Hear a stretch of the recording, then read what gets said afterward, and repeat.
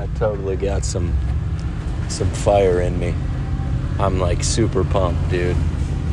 I was in the Harbor Freight parking lot for like 2 hours working on some stuff. I had to get an air compressor set up strong enough to pump water out of this hose. And then another thing was I had to hook up a pressure washer hose to a hose reel.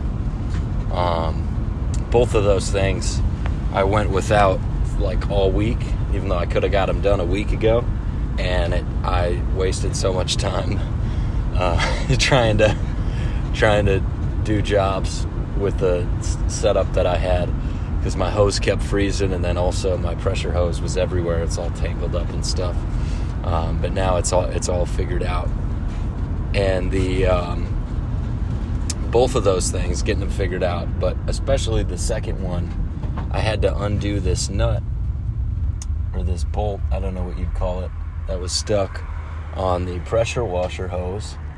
And we were trying to do that the other day, couldn't get it, and we just drove to Minneapolis and picked up a new one, because I was like, man, we just don't have time. But actually the smarter thing to do would have been to figure it out. But actually we would have needed to go there anyways, because we needed more parts. But anyways, the feeling of getting that thing fixed was like, yeah. When I got that bolt undone, and then hooking up the new one, because I was trying to get it to where it didn't leak. The first time I had it hooked up, it was leaking. So I used all this stuff and it worked. And it was like, I was just, man, I'm still pretty pumped about it. But the couple things with this, I think just things that just apply in life, and that are biblical and line up with Scripture. The price you pay for something is what it's worth. So God sent His only Son as the price to pay for our lives. So like, what's the value of our life? Each of our lives? The life of the Son of God.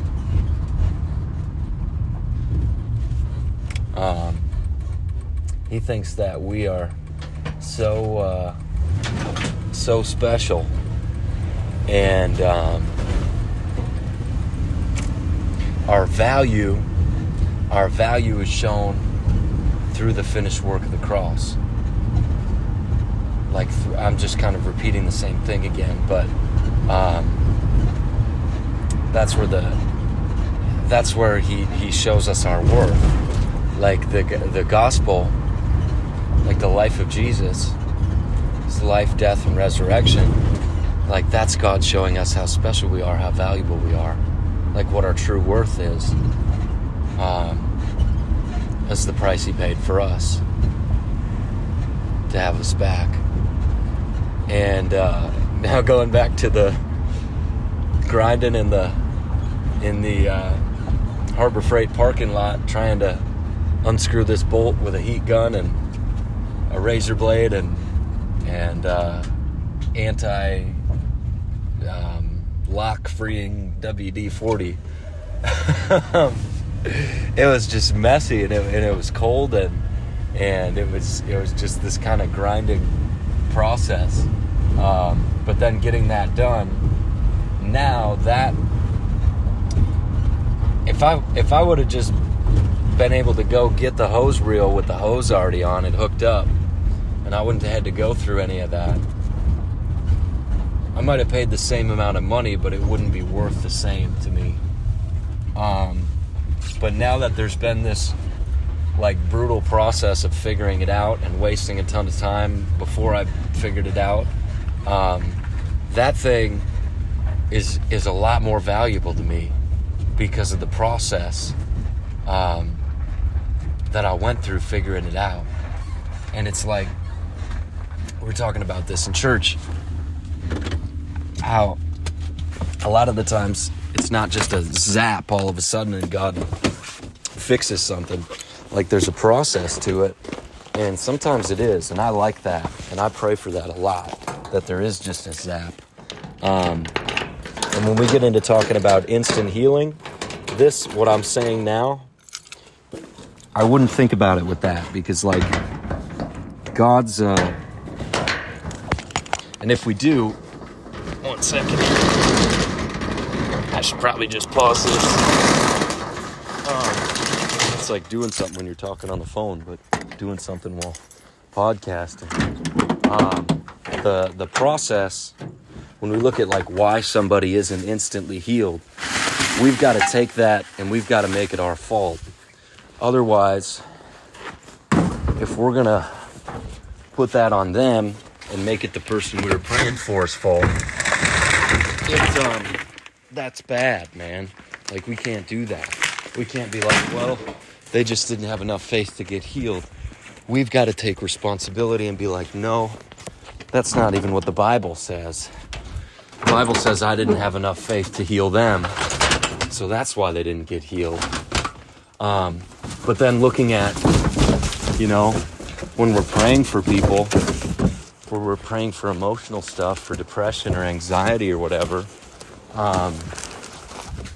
there might be things that instantly lift, but there's still a process God wants to work with them through to be able to stay that way, because unless they change the way they're living, they're not going to stay that way. I'm going to pause this because this probably just sounds like a bunch of ruckus in the background. So kind of the gist of that first part, sorry for it being so loud and bumpy. A lot of these podcasts probably are, so if you're listening to this, for the most part, it doesn't bother you too much apparently. But yeah, so the process, like there's a process to things, because when we work through that and we go through that, the challenging side of it, we're not easily going to give up the prize. Like when we are successful at that thing, whatever it is, whether it's healing the sick, whether it's financial stuff, whether it's just figuring out a physical task, whether it's a relationship, like a romantic relationship, marriage, school, whatever it is,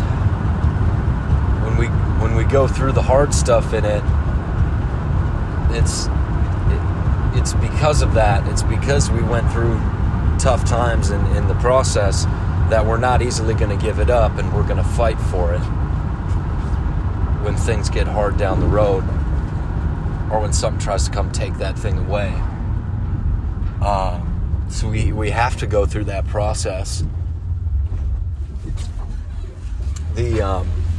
I was on the treadmill this morning, and I'm always just kind of praying and thinking about things, and I like to really go really hard.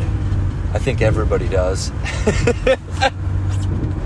I've been kind of running 2 miles, and it's hardcore, man. Like it's, after that first minute or two, it's on, and something happens in your body, and it's like this with a lot of different athletic stuff. But I was just thinking about, and then started to pray about, first I was thinking about all the times where I was down and I couldn't get up. Like I just could not put the weed down. I couldn't put the alcohol down. I couldn't put the cigarettes down. I couldn't get out of bed. I couldn't get out of my room. I felt like I was just stuck in a rut. And I started to think about all those times where I couldn't get up, and then how now I'm up and I'm moving, not just on the treadmill, but like moving forward in life. You're really not moving on the treadmill at all. You're kind of just staying in place.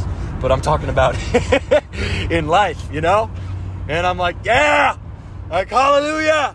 And I'm not saying that stuff because there's some little girl next to me. She's probably 15, and she'd be scared if I was screaming out all that stuff.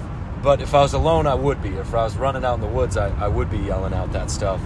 And then I started to think about all my buddies, all the ones that were in tough spots, like they were in some way just struggling in life, and how they got free and they got healed. And I'm like, yeah! And then I started to think about all my buddies that are still in a broken place. And all the people in my life, all the family members, all the people just stuck, man. Stuck, whether they've been out and they got back in and they're stuck, or people that have never been out and they've never felt freedom and they've never known what it's like to walk free of that thing and to live with real joy that they know nothing can take. Like, I started to think about all those people, man. And that just, man, I was having fun running this morning. And then it's because it's like you're thinking about that stuff and you're praying for those people. This is kind of I guess it kind of goes with the first part we were talking about, but man, like, there's a verse in Ezekiel that says, remember the days of your youth when you were naked and bare, struggling in your own blood. And like, that's what I was doing this morning, man. I was remembering the times where I was down and I couldn't get up. And then I was thinking about my buddies that were in the same spot and how they got free. And then thinking about all the ones that weren't free. And it's like, that does something to you, man. Like that, God is thinking about that stuff. Like, why was Jesus so pumped all the time? He was thinking about that stuff, man. And, it gets me so excited, dude. Like, we can really live on fire and motivated and wanting to help people and okay with going into dirty situations and things that just seem like they're not going to work out, and going in and helping people, man, and trying to help the people where it's other people look at that situation and they're like, dude, there's no way. Like, trying to help those people. We can do that, man, and we can live that way. Yeah. Anyways, I'll probably jump back on here later, but bless you guys.